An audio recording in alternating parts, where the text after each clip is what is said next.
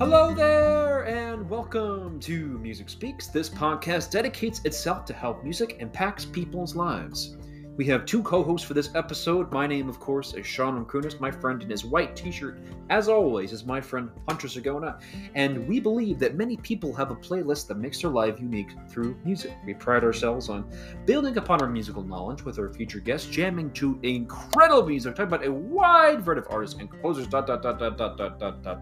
Hunter likes to say we got paid for the dot, but everything in between that sentence. With that said, we'll be discussing Percy Grainger's, in a nutshell, his symphonic suite today. According to the gnomes at Wikipedia, the first movement, Arrival, Platform, Hamlet, was originally written in 1908 for solo viola as one of Grainger's earliest works. In his words, the Hamlet, which he defined as a little ditty to hum, not dirty to hum. I mean, it could be if you'd like.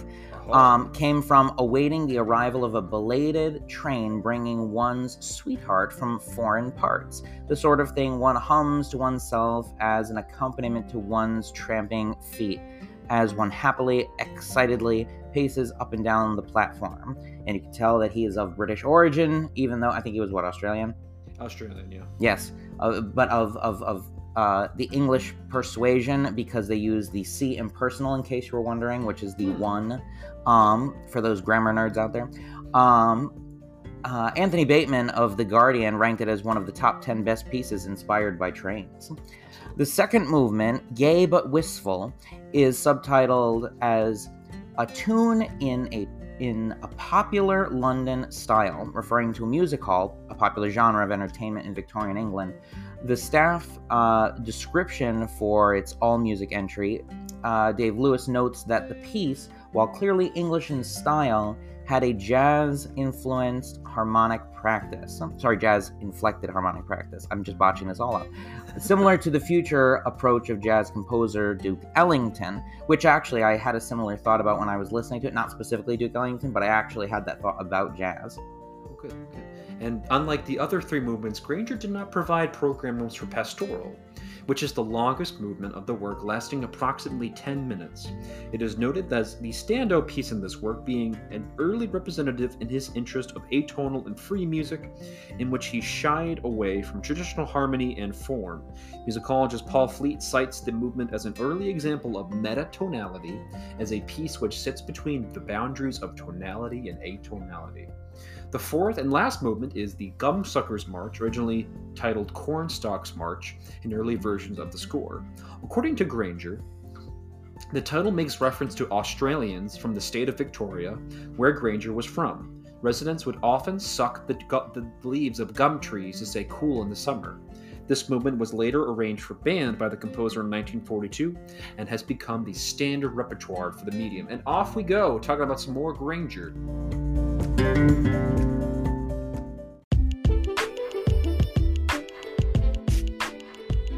And we're going to take a break now. And remember that if you would like to support this podcast, please go to Spotify for Podcasters. You can also search Music Speaks Podcast on multiple listening platforms such as Apple Music, Google Podcasts, iHeartRadio, Amazon Music, Spotify, and many, many more. And in the spirit of Percy Grainger, here's a line from Percy from Harry Potter, or about him, rather.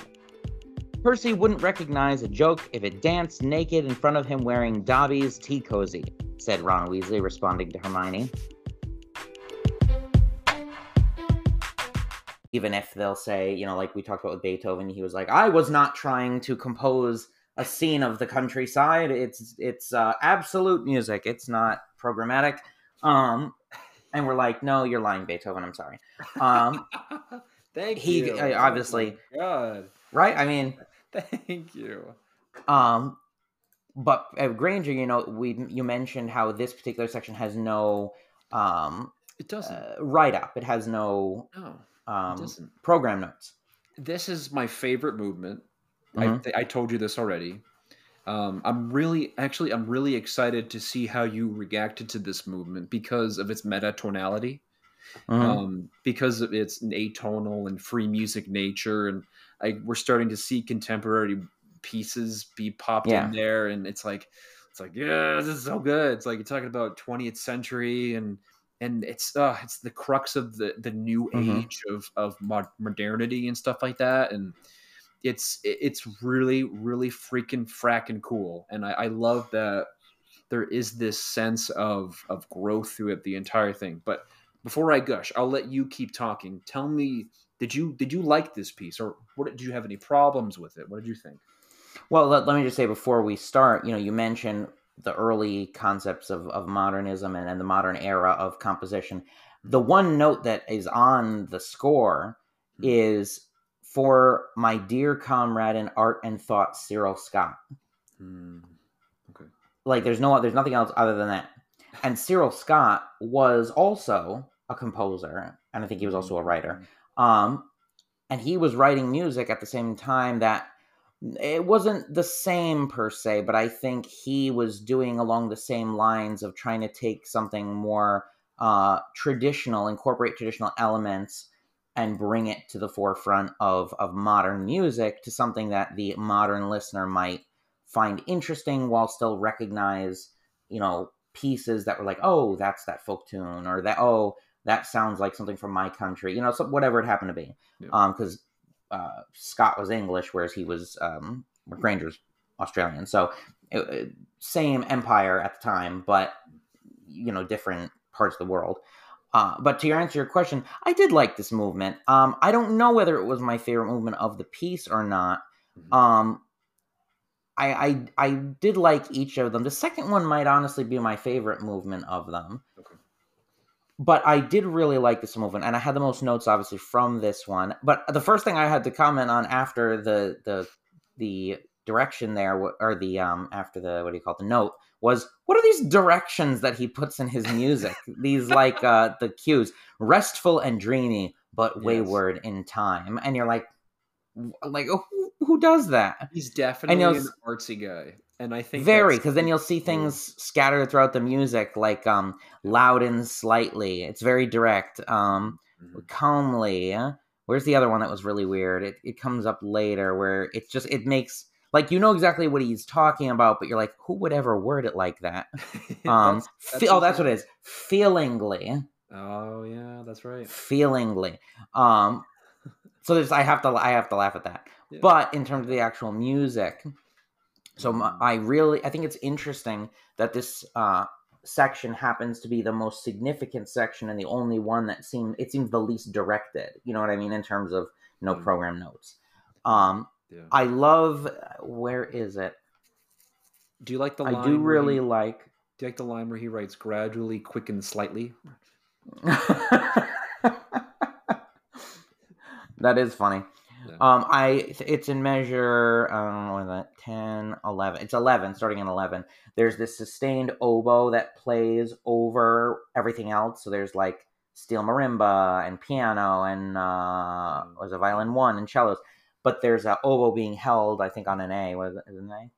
Yeah, Yep. an A above everything else. A flat, sorry. A flat. And I think it creates this really cool effect because everything else is going on this sort of downward trajectory while it's holding up here, and it's just sort of slowly creeping down. Creates a really interesting Look what's happening sound. in the steel marimba, by the way. Ding ding Steel ding ding marimba. ding ding ding ding ding ding ding ding. Oh, is that a hemiola? Yeah. Mm-hmm. Oh, look at that. Yeah. Yeah. And for those of you listening, hemiola is not a disease. It is not a disease. It is not a disease. It is a Not a musical disease. technique. It's not a disease. But I It is feel not. like it's something that, again, sort of similar to the first movement, where we play through that train station and stuff like that. It kind of aligns with that sort of sentence that Granger was going with in the beginning, with the dream sense of it. This is a dream sequence of ecstasy and cocaine and blah blah blah, right? Because this is just something, it's so trippy and it's different and it drives me Was crazy. he a heavy user? I don't think he was, but he did have some weird things that he's done in his life, and I recommend looking it up. Definitely some weird stuff with his mother. I would definitely look into that. Oh God. Yeah, some good stuff. But you go back to, I want to read that line again because you said it perfectly. It's restful and dreamy, but wayward in time. Like what the heck does that mean? Let's just kind of break that down. What do you think that means? I think personally, we talked about the first movement being there's an anxiety to it, right? Like maybe not necessarily bad, but anxious nonetheless. But it's purposeful. Yeah. This one now, where there's no anxiety, but there's no direction either. You know what I mean? It's like it's just it very much exists calmly, but it wayward is the word for it. There's no sort of Look at that next line that's below the oboe too, gently, as if from afar. Where is that?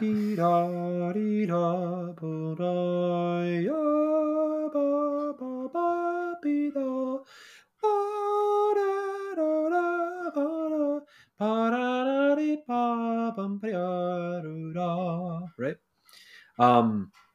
It's kind of it's very wistful. I'm sure Granger has heard that before in sort of a similar light, playing with that folk melody once again. His collection of flowers, as he once said, for Lincolnshire Posy, right? So I think that there's a little bit of that in there, and definitely this one is the most atonal out of all of them, but it starts tonal and then it just changes, throughout, and it just sweeps off your feet, and sort of similar with that. What else did I write about this piece? And I want to mention, especially with that first oboe, we have this lamenting sound, right? It's almost like we're playing through the nostalgia, but we're also sad about something as well, because he could have easily started on the tonic, but he starts on the third instead. And I think that makes a really big difference. I think that from the beginning, if it was I think it would have taken on a different message in a way, because the way that we're going differently, it almost feels like we're going backwards in time and getting higher and higher. But like he's starting slow and he's getting bigger and he's kind of moving his way down.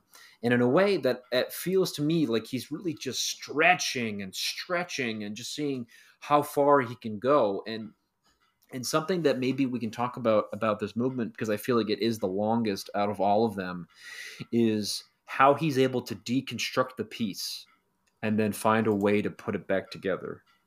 Because that, for me, is the most fascinating, especially when you have techniques where you say violin go and go celesta and go piano at whatever tempo you want to go, I think that is a really strange thing. That being my favorite, being the way that he draws the lines for the harp players. And I get that harp players are used to that, but that just seems absolutely insane. You know what I mean? Just having to read through some of these changes is absolutely crazy. Especially, I feel so badly for the celeste player who just has to it seems so difficult. It just Well, the celesta, I noted the celesta, and obviously if you're going to want a dream sequence, you're going to want a celesta in there. So, yes. I mean, it fits perfectly, but right, it just seems like in order to create that dreamy quality, I think you need a lot of, maybe not necessarily, because, he borders between atonality and tonality, like it said in the write-up. Yeah. And I think that a dream quality has to have some sort of grounding element, which would be the tonality, but then you throw things in there that totally mess with your concept of tonality, which is the playing with the atonality, particularly on the celesta. Right. And here's where I think he does a really great job. Are we looking at a measure? No, specifically overall, I would say the thing that he does really well, and I think it comes across in a lot of art, which is when art becomes complicated, it becomes uninteresting. But if we're able to ground it in some sort of humanitarian way, or some way that we're able to just kind of focus literally on one thing, the melody is the function of that. Everything else that Granger does is abstract, space, undersea water experiences, right? All of that is so mysterious, but he still is grounded because we still have that very lamenting melody that just is able to just kind of make its way through. And I think that is what survives us through all of these things, because you can say, okay, Sean, what are your problems with atonal music? And I'll tell you, my problem with atonal music is the context of which we listen to it, or the context of why we listen to it, right? The issue being that when we talk about atonal music, there can be really great atonal music, but we have to have a reason for liking it, other than saying, "Oh, listen to all these like these numbers and chords and like what it means to like feel icky and sad," right? Mm-hmm. You can do that, but how are we grounding that material for the listener to understand why it's important? Right? Right. You can really say to a student, like, listen to this Arnold Schoenberg and listen to how shitty he felt in this moment, right? And the student will be like, "Oh, okay, Not as sure." bad as I feel right Right? now. Exactly. Like he went through some real shit in his life, right? That's a Mm-hmm. real, really oh, just like your father clock does. But Yes. what I find so interesting about this movement is, and why I think it's so beautiful, is because it plays along the lines of questions. And because if we don't if we think about it as in this, because it is atonal, like that's what obviously Granger was going for. It's an out of body experience, something that you've never felt before, but there has to be a level of where we ground ourselves, right? Mm-hmm.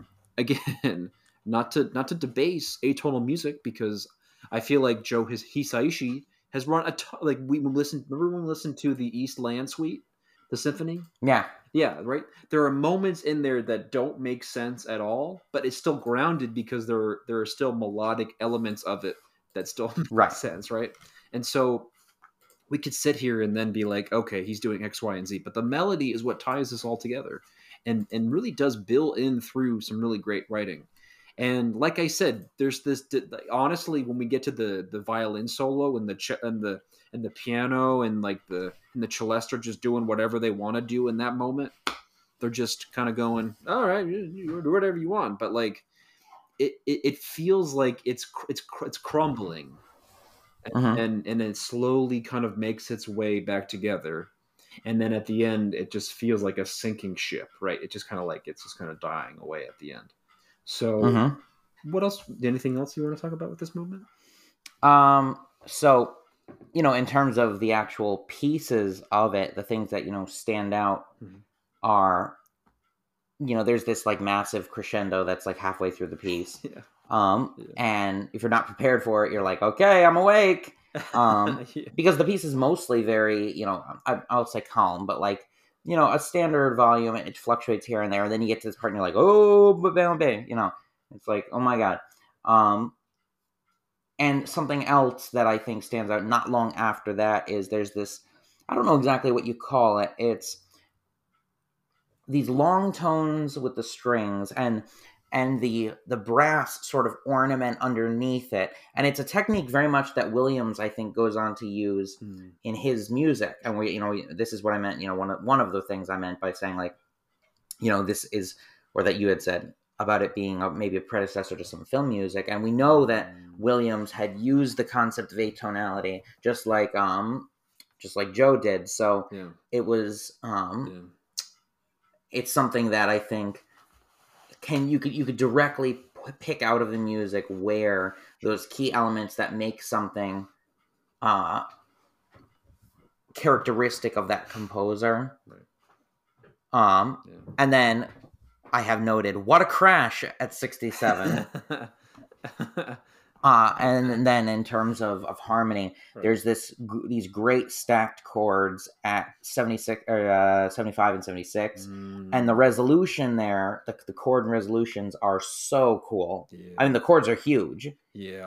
And there is a lot of dissonance there, but it works, and this is where maybe we talk about the jazz element behind it, because it would have been considered overly dissonant to some of the listeners of that time, but people who have an ear trained to either more modern music or to jazz might find them not as dissonant as perhaps an older audience might. Right. I don't know if you could see where I'm looking at with those chords, but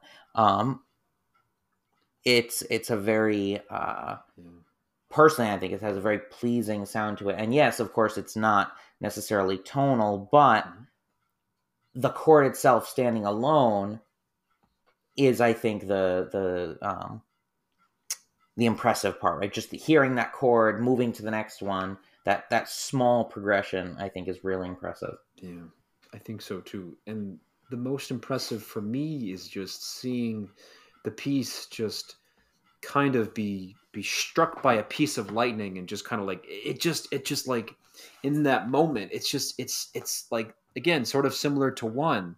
The wash of sound is just, it's so enormous, and Yeah. there's so much happening, and the rhythm is just, it's absolutely ridiculous, right? Some of these things, like having to play septuplets for trumpet, absolutely ridiculous, right? Trying to count this crap is unbelievably hard. Just sort of Yeah. like how we talked about Harkstag Grain that one time, Mm-hmm. with trying to read through some of those canons. It's really difficult. Um, but it comes across so authentic and real, because again, we're grounded in the melody, and he's able to use all the instruments in a very specific way, in their earthly manner. You know what I mean? And it doesn't Mm-hmm. ask so much of the instrument to be so interesting for me, but that for me was why I thought this was my favorite, because it just takes on so many different things, and the development of it is just unbelievable, you know. I agree. So yeah, I want to It's ask interesting. you. It's Sorry, go ahead. Sorry, oh god. I just wanted to ask you about Gumsucker's March.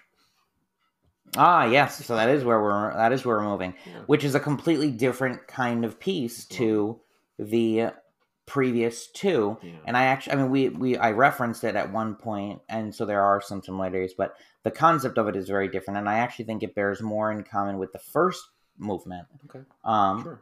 I mean, maybe you have some similarities to the other movements as well, but I mean, we move back into simple meter for this last one because it's in, I think, cut time, right? Yeah. 2/2. Yep. Yeah. Um, and right there, that immediately puts us in this very, like, hoedown kind of feel, right? You know, it has this traditional country folk sound to it, Mm-hmm. which it makes sense because we're talking about people who live, it was, I think, they said in Victoria, right? Mm-hmm. Probably not in the middle of the city, although it could have been, but the city back then was likely very different than the city now. Um, and this also really screamed to me like Randy Newman, Americana, Mm-hmm. Aaron Copland. Sure. I mean, very, very heavily. Uh, I think the combination of English, Irish, Australian, um, because even at the time, the Australian, I think, identity Mm-hmm. was still very much based in the British mindset. You know what I mean? Like, they hadn't been there for as long as obviously they've been there now, Mm-hmm. because the people writing this were of English heritage as opposed to being of Aboriginal heritage. Right. So, Yeah. Yeah. not I don't see much of like any Aboriginal folk music in this. Not that I would know any would. I mean, I know it if I heard it, but like, Yeah. I couldn't tell you anything about it. Yeah. So having said that, then we have those same elements from the second and the third movement showing up in this to give it the quality, and it's definitely not as atonal as the third movement. Oh, definitely not. Because This is much more of a grounded, E major. traditional sounding piece. Because we're back in E major from the second movement, Right. which is actually really cool. So there's that connection to a second movement, right? Yeah, So, yeah. But I mean, it's a fun piece, right? It's sort of a fun way to close out the movement, and it's not long. I mean, it's only, what is it, like 4 or 5 minutes? Yeah, I think so. And honestly, I feel like for this one, I feel like I'm kind of a sucker for this one. Yeah. Because because it's a gum sucker much. Because I'm a sucker for it. Ha ha ha ha! I just got it. So, overall, I feel like this is his most well-known piece, because it does take on the good feel kind of like Granger piece that most people are like, oh, this is very nice Granger. You know what I mean? No one really Yeah. goes and thinks of the Pastoral as a Granger piece. They go, oh, I played Granger by like, specific. Yeah, no one says, I want to hum the Pastoral. From in a nutshell.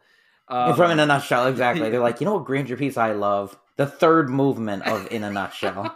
I mean, I would say that to people because I know you would, but as the nerd I am, I feel like that's what I would do. I expect nothing less. That one for me is like, oh man, I listened to that a lot. I listened to that a lot last year because I was like, this is really freaking cool. But for this one specifically, I have a love-hate relationship with it. Hating ever so slightly because I don't like when Granger has to put himself into very strict limits of marches. But I get it, and I think it's something that probably he was like he probably was like, I wrote this, let me just put it in there, blah blah blah. It's probably a good ending piece. Like obviously the third movement has you in, you're crumbling at the end of the third movement, so the fourth movement has to find a way to put you back together again. And I feel like for me, I think the part that speaks to me is the end of the piece, just because it has this sort of like sort of like, and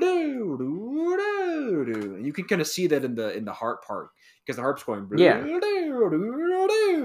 it's like a trombone player. But I'm trying to and for those who are not watching this podcast at home, they will know exactly what I'm talking about.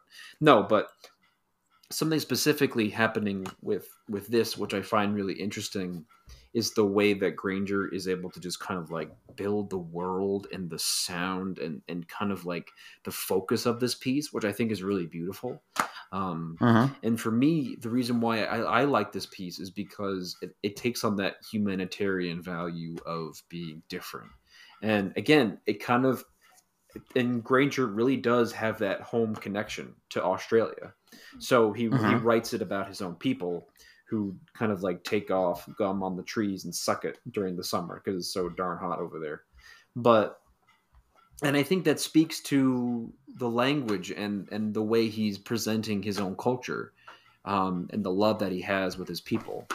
So, and that's honestly what I have about this movement. Anything else you want to share? Not that I can think of. I mean, just the simple fact that I think it's like you said, a nice homage to a heritage, but also very characteristic of where he's from. Like, he felt it was a representation of his home. Yeah, definitely. No doubt. Which I think is nice, but acknowledges a little bit of their history. Right.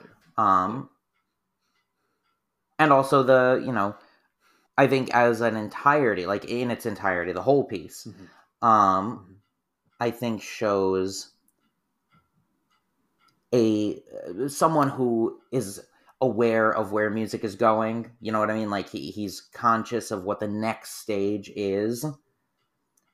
He's not someone who's like trying to be so radical and out there with this piece. But at the same time, he's also like, I'm going to push the limits here. I'm going to see what I can do before people say, like, I'm not listening anymore. Yeah. It was really cool. And honestly, he does that. I don't think he really cares what other people think about his music.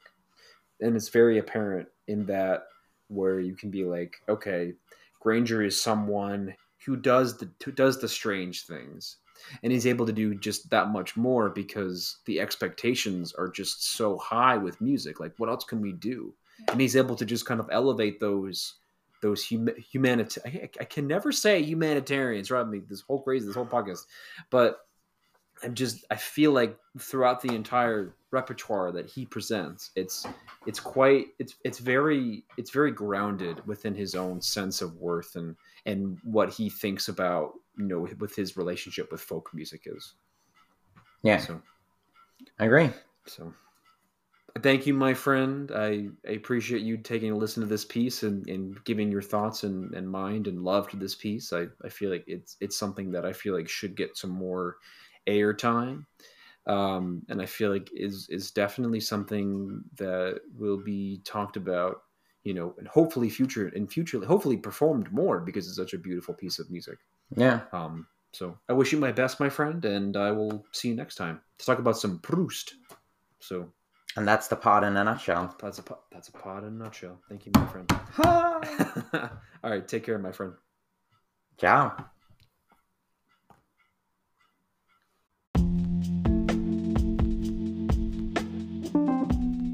I'm Sean Rimkunis. And I'm Hunter Sagona, and we will see you next time for our traditional end of the year Proust questionnaire. Ooh. So until such a time as we see you then, remember to keep listening to what you like.